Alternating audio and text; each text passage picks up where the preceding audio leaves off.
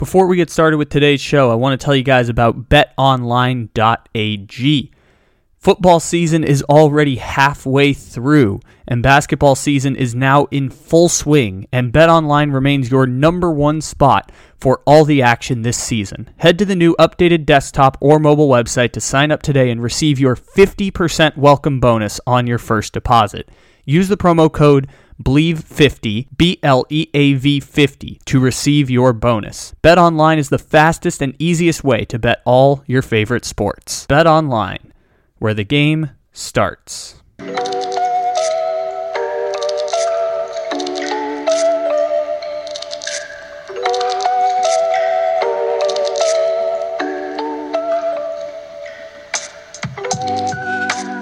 Good morning, good evening, good afternoon, or good night. However and whenever it is you may be listening, thank you for stopping into another fantabulous episode of the Take It Easy podcast, live on the Believe Podcast Network, except it isn't live because it's a podcast. Welcome in, everybody. It is Friday, November 19th, according to my count. May not be so according to your count, but we appreciate you stopping in however and whenever it is that you are stopping in to this podcast. Make sure to leave a download 5-star review on Apple Podcasts. Doesn't have to be a nice review, just has to be a 5-star review. Subscribe, follow, download stuff, all that cool shit to help build this dream into a reality. You guys are funding my dreams with every download, and I appreciate that from each and every one of you, and I love you for it. We have a powerful Walter Mitchell Power Hour here today on the Take It Easy podcast. You can follow Walter's work over at Revenge of the Birds, as well as the Red Rain podcast, which I help produce as well. So you should check that out if you want some Arizona Cardinals game recaps and in-depth action from SB Nation. Check that out with our buddy Walter. So we will get to our conversation in a minute. Just side note, we recorded it Thursday morning, so stories that we couldn't get to. The Falcons getting 0 points against the New England Patriots made me so sad. I watched a good portion of that game, and it was a classic Patriots just slugfest. Just the Patriots had control the entire game. McCorkle was like 78% completion percentage. McCorkle, of course, for people who don't know, is Mac Jones. I like calling him McCorkle. I've been calling him McCorkle for the past couple hours, and I think it's something that I'd like to stick permanently. So yeah, good things for McCorkle and the Patriots. They were in control the entire game. They've now gone, I think, 7 quarters without allowing a point, which is Patriots defense at its finest, executing better with better players and better talent that are playing better than their talent would suggest. That is the New England Patriots getting more out of their talent than other teams are. The Patriots came into this game ranked 15th in offense. I imagine they'll be there because they had a great offensive game. So their top half offense and a top 10 defense, that's going to be good enough to get you to 7-4, especially in this weird playoff format this year where the AFC is really hard to figure out. So congratulations to McCorkle and the Patriots on being back. After 1 year of stinking, they are immediately back to being somewhat of a threat. So we didn't get to that story with Walter, although we kind of talk about the Falcons a little bit. We do not get to the fact that Giannis Antetokounmpo may have been unvaccinated in the 2021 NBA Finals when his brother got COVID. Now, Giannis did test negative, according to reports, but Matt Sullivan of Rolling Stone wrote an interesting piece about how the NBA kind of hit like panic button towards the NBA Finals when there was an outbreak in the Milwaukee Bucks organization that included Thanasis getting COVID. We didn't talk about that. We didn't talk about Antonio Brown having a fake Vax card, which is something that more people did. Statistically, it's impossible for there to have only been like 3 fake Vax cards in the NFL. Antonio Brown also is vaccinated according to his agent and was willing to get a booster shot on camera to prove it.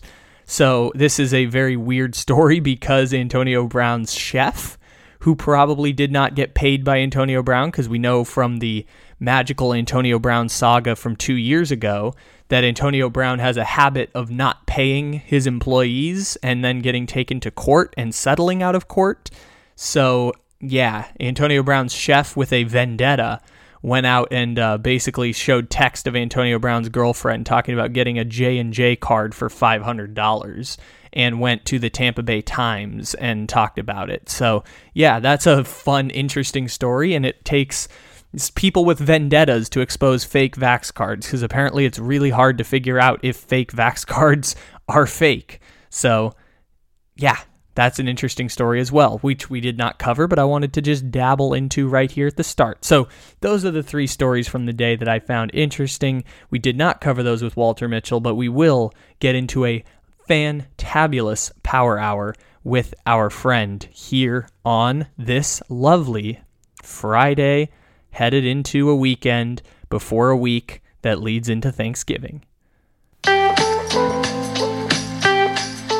Picks, but of the 3 people who have got, 50 games now? Yeah, we're 50 games into the season. Yep. You are, this is kind of unbelievable. You are 26-24 on the season, and then the other 2 of us are 25-24-1, which is wow. Pretty much that's everyone's tight. Just 500. That's tight, man. Yeah, and also of us actually know what it is we're watching. We're all pretty much 500 at this point. Well, it shows how tough it is. It is. It's very, very strange. All of this. Very unpredictable. Strange. Exactly. Yes. It's unpredictable. And it's uncanny about how many of the spreads come down to the last play of the game. Yes, which is exactly where Vegas kind of hits it at, because they're very good at setting. It's amazing. Lines. It's incredible, really. It is crazy how you get it over a long sample, which is another fun stat I saw this week, which is thanks to the Panthers and Cardinals game this week going to Carolina, the cat teams versus bird teams all time are 204, 204, and 10. That's pretty amazing. I saw that too. Which makes sense, because, like, if you're just picking randomly, no bird team is statistically more likely to be better than a cat team. If you're just randomly selecting a bunch of teams out of the NFL pot, then some of them are going to be good, some of them are going to be bad, theoretically, over, 70 years of football. Yeah. All right, let's see what we got here. So let's start off with the Colts at the Buffalo Bills. And I picked this specifically because I have a Colts question as well, but the Bills are a touchdown favorite at home.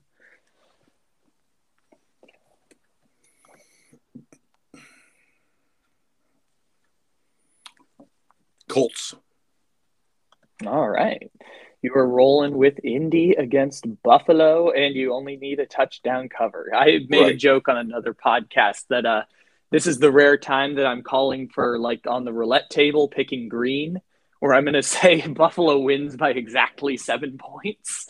That seems about perfect for this game.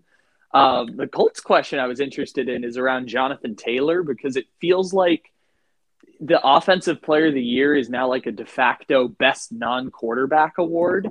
And it felt like Derrick Henry was going to get it all the way through, and obviously he's hurt now. But it seems like Jonathan Taylor got that one, I think it was a Thursday night game against the Jets where he kind of went berserk. And after that, everyone kind of, anointed Jonathan Taylor as one of the best running backs in the NFL. And I always find so difficult to separate the running back from the scheme that they play in, which is hard to do. But Jonathan Taylor was a they spent a big draft capital. I think he was a high second-round pick for the Colts and is actually really, really good. And I did not think that would happen. So what do you make of the Colts this year, kind of like staving off elimination and falling into that like purgatory the Steelers are in, where you kind of know they're not going to make the playoffs? Because the Colts technically are 5-5 and can still make a weird playoff run, but no one really believes in them, despite how they've kind of been okay this year. Oh, I believe in them. that running game with Taylor and Hines is awesome. And anytime you can run the ball, I mean, it's taken some pressure off of Wentz, and their receivers are starting to get healthy again, and hope so. And their defense is highly capable. They got a stud up front in Buckner, and then Darius Leonard is as good as they get, and their secondary is pretty solid. They'll come up and hit you too. So yeah, I like their chances actually.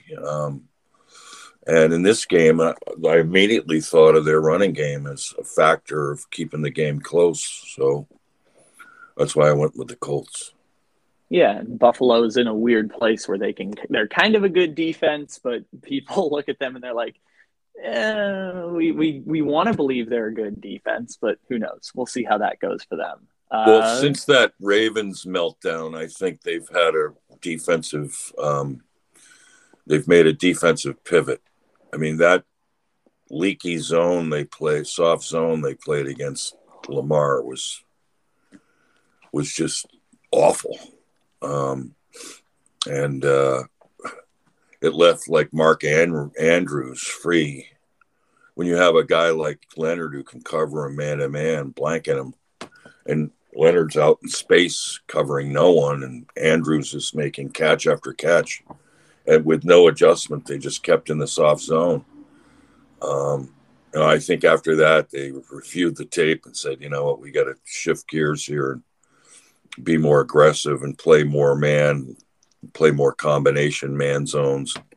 I think they've improved since then. So, I mean, they've got some horses there, pun intended. So on that side of the ball, and,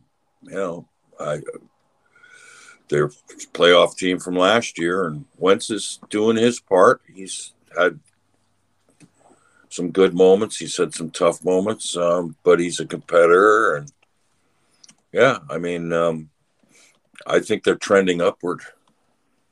Yeah. Carson Wentz, for people, it's kind of weird to think about it, but Carson Wentz has been an above average quarterback this year, which is kind of weird, but he has been, which is cool for Carson Wentz, because I am obviously the person who once said that at his healthiest, he can be an elite quarterback. And now we kind of know that he benefited the same way Nick Foles benefited from having maybe the greatest offensive line ever assembled.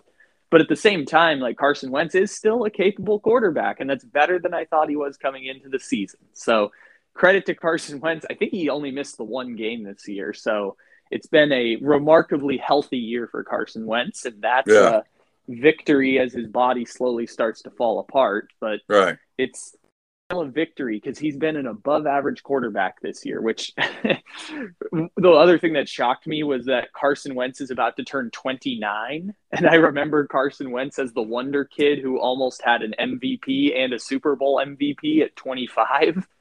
And now he's already, the old guy where his body's falling apart now. So that happened real quick for Carson Wentz. Yeah. So what's next on here? Packers Vikings. It is at Minnesota. This is just a straight up pick the winner. It's technically a 1-point spread, but 1-point spreads are dumb. So just straight up pick the winner between the Packers and the Vikings. It's in Minnesota? It is in Minnesota.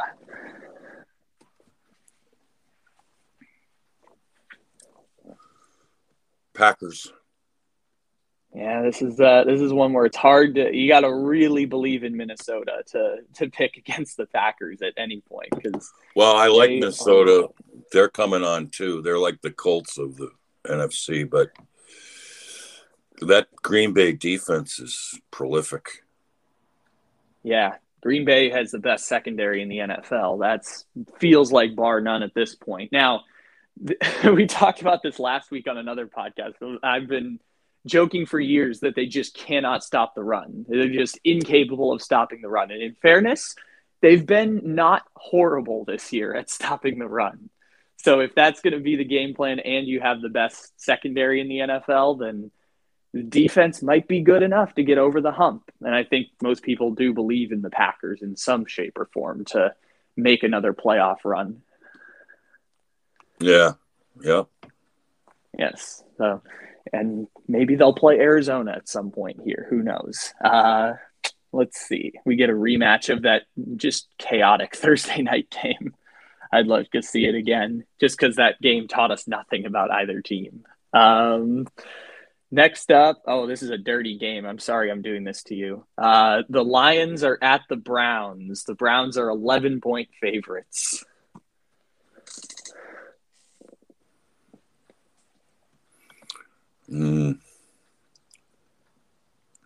This is Browns. Unfair. The Browns is a fair one, but that was unfair of me to do to you. That is a dirty game. The Lions going off a bye against Cleveland, and Baker Mayfield's got 1,000 injuries, and Nick Chubb is probably coming back. But man, that is a dirty game. Yeah, you have to go. I'm going to go with the Browns there.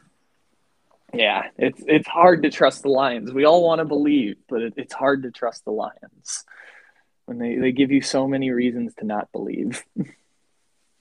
Well, they're playing hard, and so. But I just don't.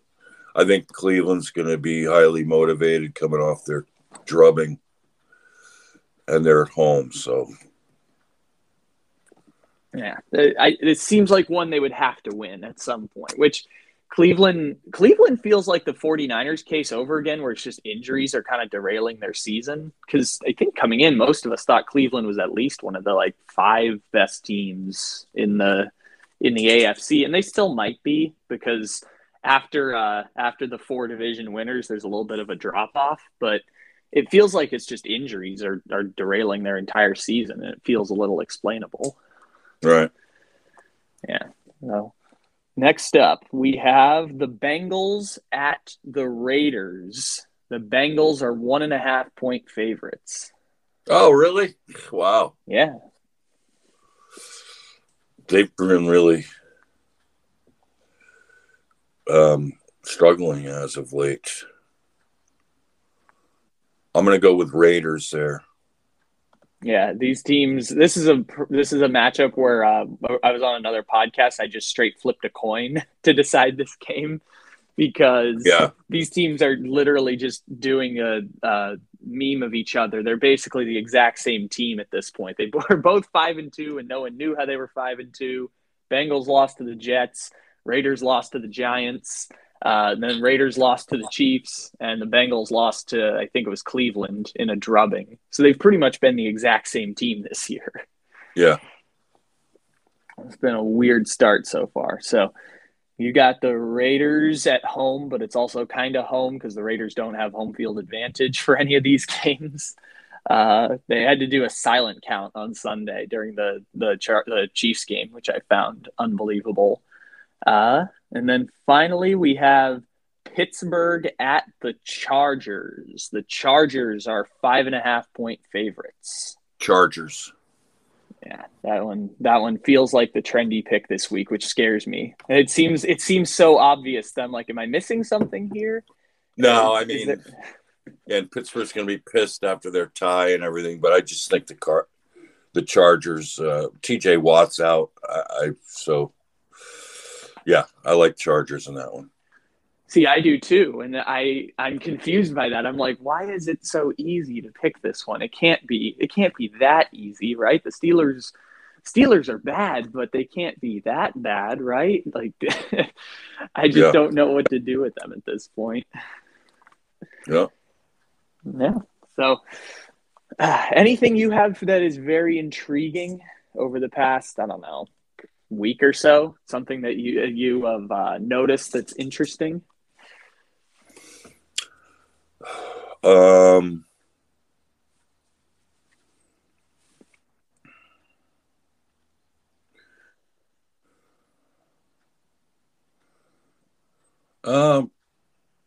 I can't think of anything off the top of my head.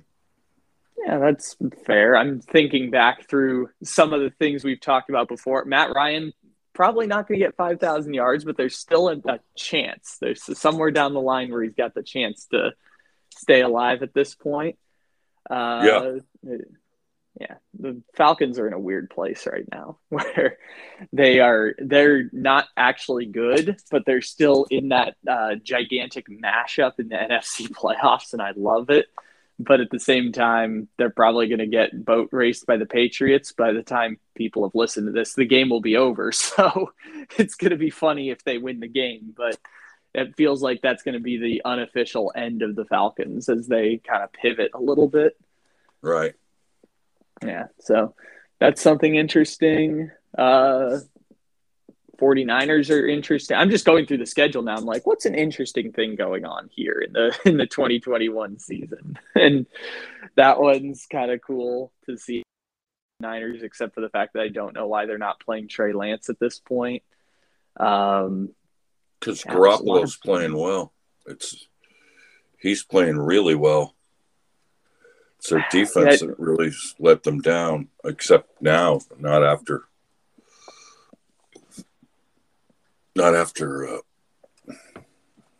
last week's game against the Rams. They played great.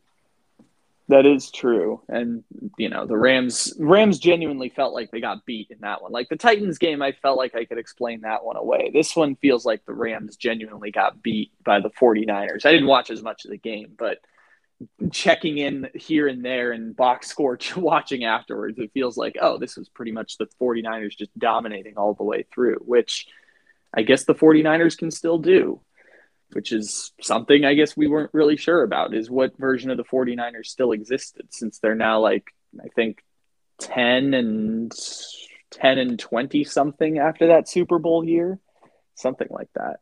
Right. Well, one thing that stands out to me, at least, is that what a fool's errand it is to try to predict games down the line because of all the moving parts each week. And it really depends on, what the state of the team is that your team is playing next.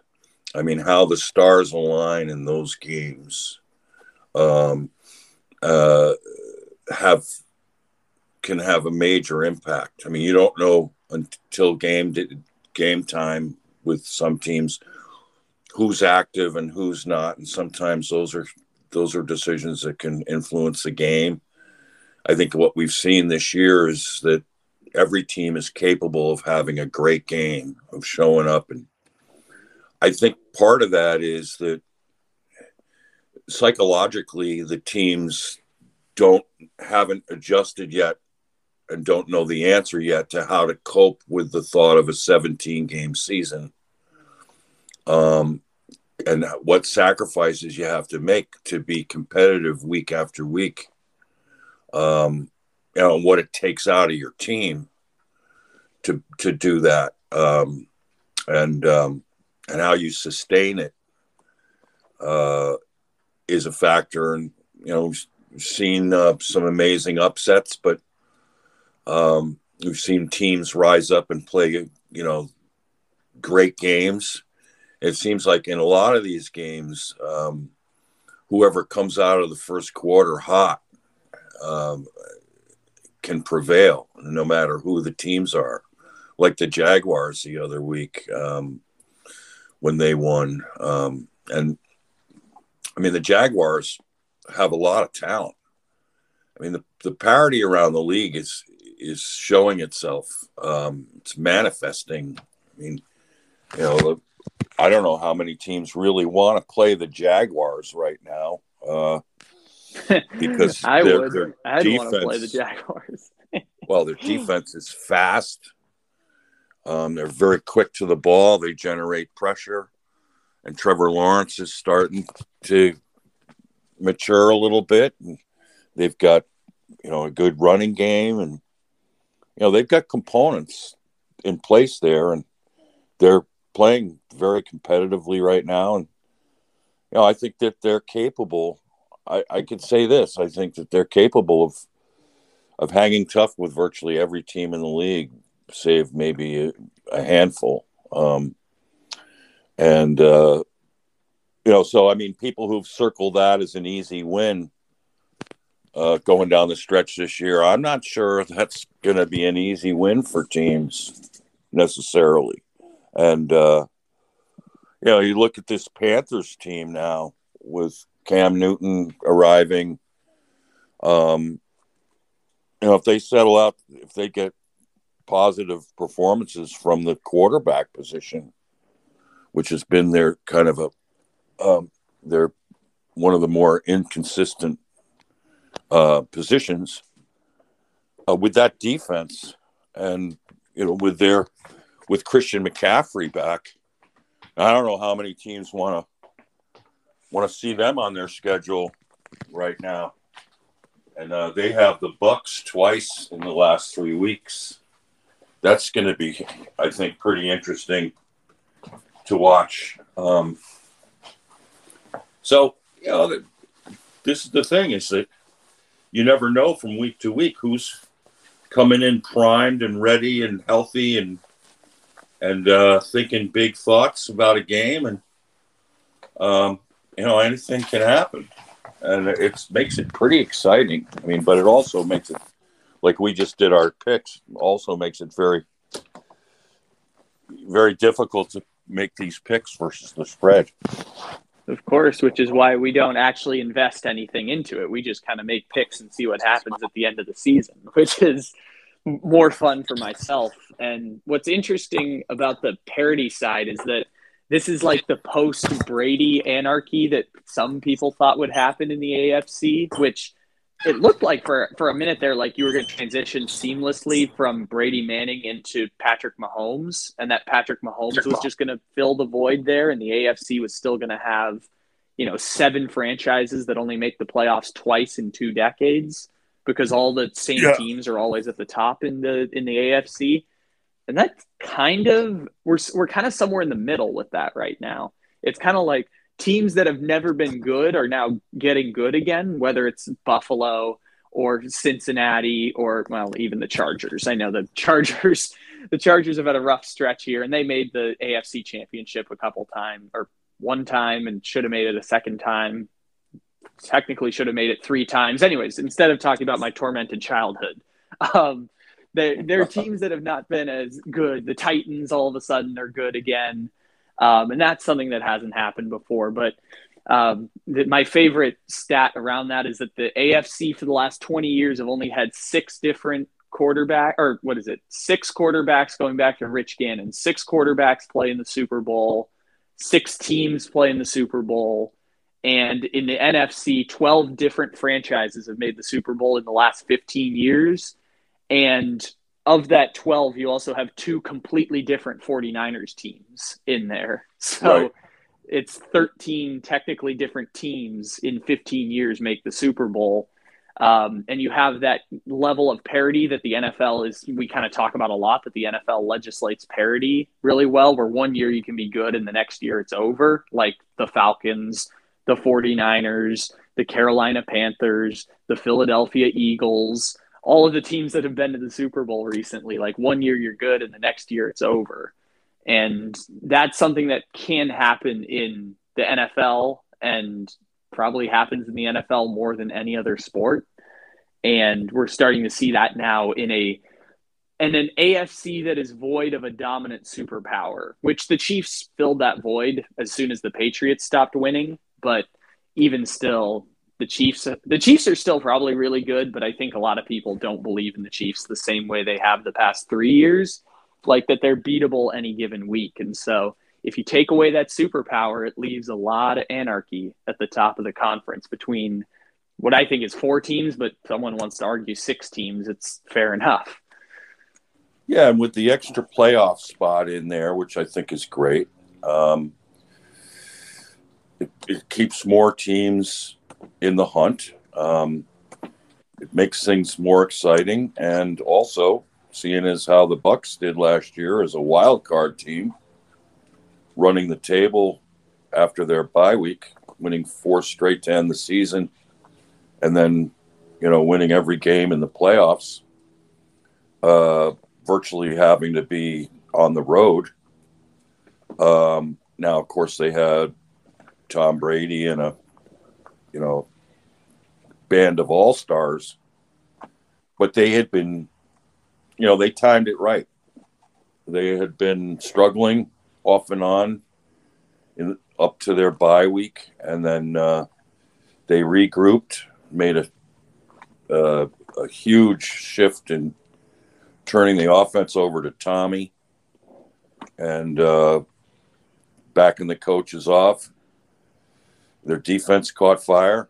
I mean, this year, you look at their defense, and their defense is struggling. I mean, Todd Bowles is one of the best coordinators in the league, no question about that. But I think what happened, I mean, there's a psychology to this. I mean, that, there's an interesting dynamic between players trying to save themselves in order to have the stamina to go 17 games plus deep into a playoff run, that, putting it all out on the line week after week, I don't know is sustainable on a physical level for a vast majority of the players. So I think there's a psychology to this. I think it's part of the reason why the Chiefs are struggling this year, in addition to having to rebuild their offensive line, is that, the players went deep into the playoffs last year, and they played a month later than other teams. And, that takes a physical and mental toll. And so I can take it a step further there. If you count preseason games, the Kansas City Chiefs, if you take out the 1 year that had preseason games, if you go all the way back, the Chiefs have played now, I believe it's 68 games in the last 3 calendar years. Right. Because they've gone 3 years deep into the playoffs and have played full regular seasons for this entire stretch now. Right. And pundits talk about the Super Bowl hangover. And that's a real thing, because, teams that have been stretched out and know the commitment that it takes and the sacrifices that it takes and the wear and tear that it takes. There's a psychology to that I think it is very real. And, players are trying to cope with the fact that this is a marathon and not a sprint. And from week to week, there's no telling how those teams are going to respond, particularly if they get punched in the mouth early in games. It's really interesting because I talked about this with the Cardinals when they first were talking about Kyler's injury. I think it was before the 49ers game. And when I heard it, I'm like, oh, sit him for an entire month and you can survive. Like, you're either going to be the winner of the NFC West or you're going to be the 5 seed in the NFC. So if you're going to sacrifice the home field advantage for a healthy Kyler all the way through, or at least a more healthy Kyler and a more healthy DeAndre Hopkins, that's a trade-off you probably make, and you're going to be fine if you do it. It's not like you're in jeopardy of the season derailing without Kyler for a month or even 6 weeks if necessary. It's you can survive it in this landscape of the NFL this year. And you guys over in Arizona have had the perfect example of how you monitor a full season when the regular season is less important than it's ever been before. Yeah. That's such a tantalizing scenario for the Cardinals. I mean, Kyler's back this week on the practice field, albeit in a limited capacity. Colt McCoy, who started the last 2 games, suffered a pectoral injury to his throwing side, and yesterday was on the field but not throwing. And then you have Chris Streveler, who has only played a little bit in the NFL. I mean, the Cardinals this week tried to poach Steve Buscemi off the Chiefs practice squad, whom the Chiefs have been protecting every week, and the Chiefs countered by signing Bichelli to the roster. And it is a really tantalizing dilemma because, with the Cardinals having a bye week next week, it would be ideal if they could just, in a certain way, try to get, try to keep Kyler rehabbing all the way through the bye week and have him virtually back to 100% to go into the last 6 games of the season.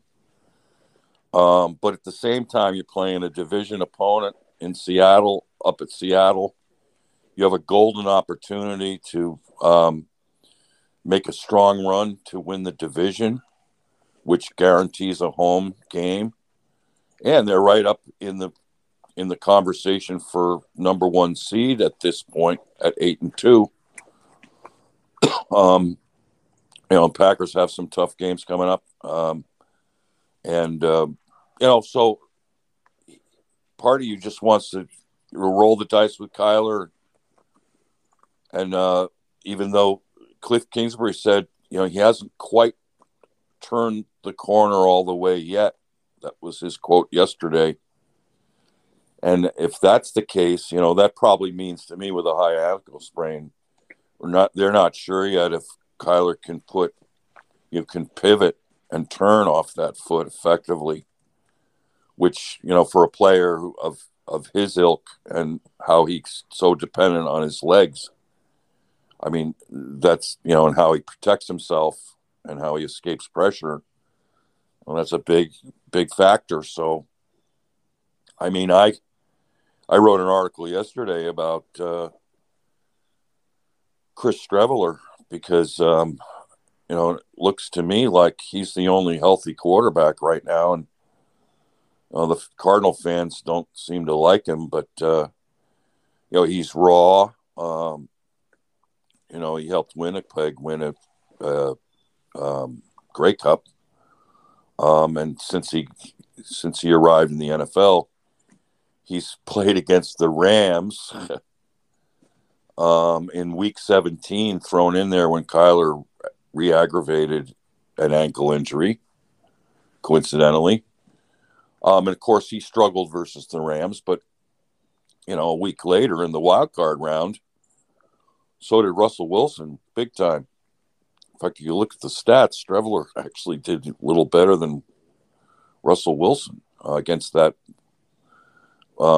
vaunted Rams defense last year under Brandon Staley. It was a low bar to hit. Russell Wilson was really bad in that playoff game. I'm still really confused by it, even a year later. But yes, you are correct. Streveler did play better against the Rams. Well, I mean, you got to credit the Rams defense. I mean, they played well until they hit the Packers, and the Packers had a formula for beating that defense, and they really nailed it. But yes, Elton Jenkins was the unofficial MVP of the Packers in that game. But yes, well, and I thought Lindsey, the center, was huge in that game. Kind of in the interior of that line. In handling Aaron Donald and that outstanding defensive line. I mean, they took care of business, and they did some things that other teams should have been doing, which was run crossers against Jalen Ramsey. They ran that with Davante Adams twice for a touchdown, I believe, and Ramsey was so ticked off. But crossers against any cornerback, if they lose just a couple 1 foot of leverage, really difficult to defend with a receiver like Davante Adams. But getting back to Streveler is that Cliff Kingsbury is has a lot of high. He's a tough kid. I don't know if he's ready to go up to Seattle and lead a team to victory. But I think he's the most logical choice if you want to rest Murray for another 2 weeks because of the bye week coming up. I mean, with McCoy's pec injury and not throwing in practice yesterday, I think that was the reason why they wanted to claim a quarterback, sign another quarterback, was in the in the case that Murray and McCoy are out. I mean, you need a second string quarterback, Traveler. So, but the fans, and this has created a firestorm amongst the fans, because they're already saying there's no way Cardinals could win with Streveler at quarterback. He's terrible, which refutes what Cliff Kingsbury says about Streveler. Kingsbury raves about his talent and his competitiveness. He's a tough kid, but he's untested. He's only had he played last week after McCoy got injured. He did lead the Cardinals to their only touchdown drive early in the fourth quarter. 11-play, 71-yard drive against a hot defense. The Panthers had their starters still in. So that's a positive. Connecting with Zach Ertz on a 17-yard pass on a 3rd and 15, which was impressive. Streveler kind of feels like he's a backup quarterback, right? That's kind of the case here. He is, and people have thought coming into the league he'd be a Taysom Hill type, which I think he's capable of being, because he's a strong physical runner, and he's played, other positions in college. When he was at Minnesota, they had him at wide receiver and tight end. That's when he transferred out because he wanted to play quarterback, but went to South Dakota. But, I mean, it's such a dilemma. I mean, but perceptions are, and any Cardinal fan who's had the luxury of watching Kyler Murray, I mean, you're not going to find anyone to replace Murray. I mean, no, of course. I mean, come on. Few quarterbacks can bring to the table what Murray can. So, but, it's do you throw Murray out there when he's still not quite, hasn't turned the corner completely yet, and risk him aggravating the injury or suffering another injury, and then you go into the bye week with more uncertainty about him? I don't know. It's a tough question. And whenever I hear a high ankle sprain now, I think back to Seth Wickersham's book on the Patriots dynasty, which I'm working through it. I keep telling people like twice a week, I'm working through it. It's like a 19-hour audio book, but I'm getting through it. And one of the stories they tell is during the Patriots 18-0 season in 2007, Tom Brady had a high ankle sprain that season. And when his parents walked in to go to dinner, his ankle up to about his calf and knee area was just swollen purple. And Tom Brady would just push through that and be like, nope, we're still going to go do stuff. I'm going to walk on it. I'm going to have a walking boot. I'm going to rehab all of it. And those injuries are brutal because it hurts your mobility so bad. Yeah. Which hurts for Kyler Murray, of course. But every time I hear high ankle sprain, that image conjures in my head. Yeah, it's like driving on a flat tire. I mean, no tread, no traction from that leg. And, Kyler needs to protect himself. And I don't know. If I were making this decision, I would, like you said, the Cardinals could have the luxury. Still waiting on Murray to make sure he's 100%. I think Murray's too vital, and it's such a long season. If since the word was he hasn't quite turned the corner completely yet, and Kyler himself says I'm very close, that's not close enough for my comfort. So I would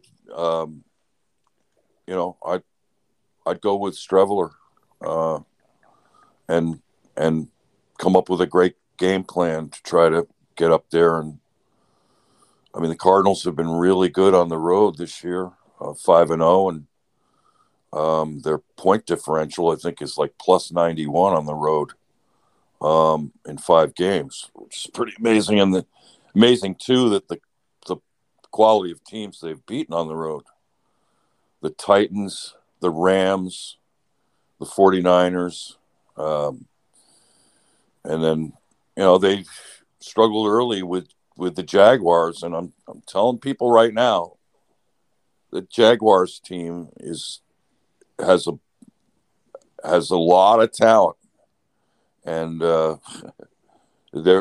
knew that when I saw that with my own eyes the week the Cardinals played against them, and that's no easy game, and then so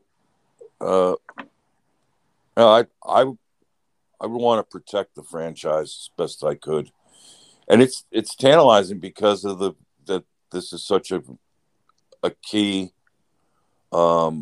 divisional game with a chance for the first time in eons to win on the road versus all 3 division rivals.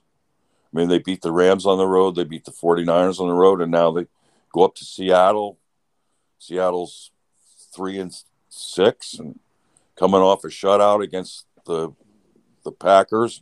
They're going to be, I mean, this is, if they're going to get back in a playoff picture, this is a must win for them. They're going to pull out every stop, and Russell Wilson's going to try his gut level best. He's back now, and so we know that that's a team that's very capable. So it presents quite a dilemma. I mean, what would you do? I would sit, but I would also consult with medical professionals.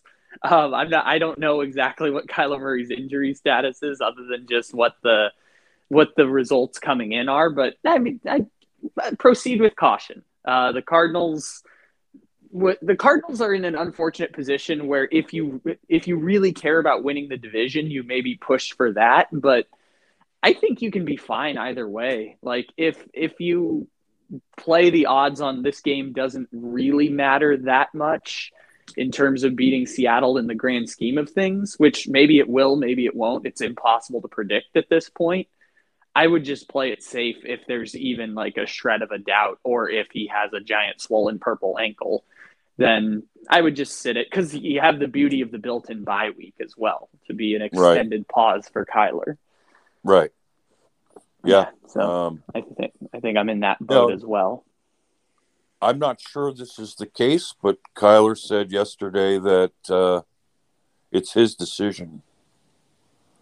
Ooh, and I think interesting. I heard in a tweet, and wasn't able to look this up yet to corroborate it from another source, but I heard someone tweeting that the medical staff of the Cardinals has assured Kyler that he won't further damage the ankle by playing at this point. This is always difficult. It's always difficult. Yeah, which I don't, but on both ends, I'm skeptical. One is, I don't think it should be entirely Kyler's decision. It should be the doctor's advice, like you're saying, and then if the medical staff is comfortable with it and they feel confident. But as you know, I mean, sometimes you go into a game favoring an injury and you injure something else, favoring the injury. So there are a lot of moving parts there again, and it's really tough. But I know I think if Kyler insisted, I'm good, and the medical staff has assured him that he doesn't run a huge risk of worsening the injury, then sure, I bet all systems would be go. But And when One you're of the great protecting the pieces. franchise, it's probably a good idea to make that a combined decision and not just a decision on the quarterback. One of the great pieces of advice I've heard someone say who worked in front offices for years is the idea that team doctors are not, their job is not to make you healthy. Their job is to make you healthy enough to play, which is why a lot of people go to independent specialists as well if they're really concerned about the long-term health of their body. Is that team doctors have an incentive to get you on the field, and I'm sure Kyler Murray wants to play as well, the same way Russell Wilson wanted to play last week, and his hand specialist was amazed that he was able to play in that short amount of time. And Russell Wilson played very poorly last week because he probably wasn't fully healthy at that point. But even still, it's an impossible question to answer because you have to take someone at their word, but also everyone has incentives in different ways, and it's just not a fun situation for anyone. Right. Yeah, I think of the Baker Mayfield situation where he needs money. He wants a new contract at this point. His entire body is broken, but he's playing through it to try and get that contract, which is brutal. It's a brutal situation to find yourself in there. He's already up for another contract? So he has his 5th-year option next year. He had the option to extend this offseason beyond the rookie contract, and the Browns did not extend him this offseason. So he kind of had a bet on himself year going into this year. So he will be on the 5th-year option next year, and then after that, he has no contract for the future after that. Now, they can always do the Dak Prescott thing and franchise tag him, but he's under contract through 2022 with the Browns. Sure. Which makes sense for them to do. I think if I'm the Browns, I'd wait another year. I mean, it's not fair to judge him as much this year because the guy's been gutsy trying to play through some painful injury. I mean, that dislocated shoulder he's had is, it popped out against the Cardinals, and he went into the tent. They knocked it back in, and he went back out and played. Yeah, he's playing with a torn labrum in his shoulder, and then against the Browns, he also suffered a sprained knee. So now he's working with a torn shoulder and a sprained knee and whatever else injuries are going on. Right. I mean, yeah. I think that last year Baker Mayfield proved that he's a high-quality quarterback. I don't think anyone considers him elite yet, but you certainly win with him, and he's a feisty competitor. I think now that OBJ is no longer a pressure, that might help Mayfield, with the rest of this year. He loves Peoples-Jones and, Landry, and he's got chemistry with them. So, and David Njoku. They've got some pieces, and I think he'll be solid. But if they're not completely sure if they think they can upgrade the position, then it would make sense to just write him out of, pay him on a 5th-year option, and they have a lot of time. It's just this is the norm in the NFL is that, after your 3rd year, Josh Allen got extended this offseason, and they're the same draft class. Lamar Jackson should have gotten extended this offseason, but he's representing himself, so he just delayed the contract negotiations himself. And Jared Goff got it after 3 years. Carson Wentz got it after 3 years. It's just kind of the norm thing that's happened in the NFL for better or for worse. And Cleveland is using their leverage of we don't technically have to make a decision for 3 years, and we're going to take all the time that we need to make that decision. I respect that. Yep. Yeah. I do. I get it. I actually think that it's a smart thing to do with quarterbacks on their rookie contracts so that you can pay other people and make your team as competitive as possible. Yeah, they do have to pay him a lot coming up. Like, so for example, like this year they're still on the rookie contract, but after this year it's I think $21 million fifth year option because he was the number one pick in the draft. And then if they were to franchise tag him, that would be somewhere in the 30 million range.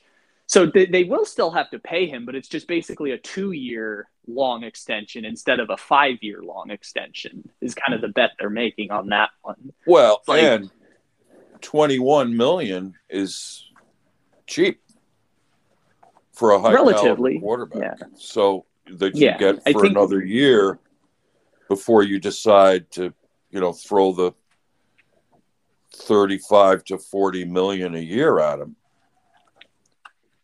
Exactly. Yeah. And they just want a 2-year window to figure that out, I think, which I think 21 would make him like the 11th highest paid quarterback right now. But some of the ones ahead are kind of weird. Yeah. It's just weird how it worked out because you can like move money around relative to the salary cap. So some people are slightly lower. And I think like Ben Roethlisberger's used to be ahead, but now all his money was deferred. So let's see, 2021 QB salary numbers. This is courtesy of Over the Cap for this year's numbers. So in terms of salary cap number directly, because people can get, bonuses and things like that, but it doesn't matter because it's not a competitive balance thing. So in terms of salary cap numbers this season, 21 million would make you the 9th highest paid quarterback in the NFL. Wow. In terms of a salary cap number. Who are the ones above 21 million? So we have Russell Wilson at 32 in terms of his cap number. He has signing bonuses and incentives and things like that. But this is strictly in terms of the salary cap number. So everyone operates under the same amount.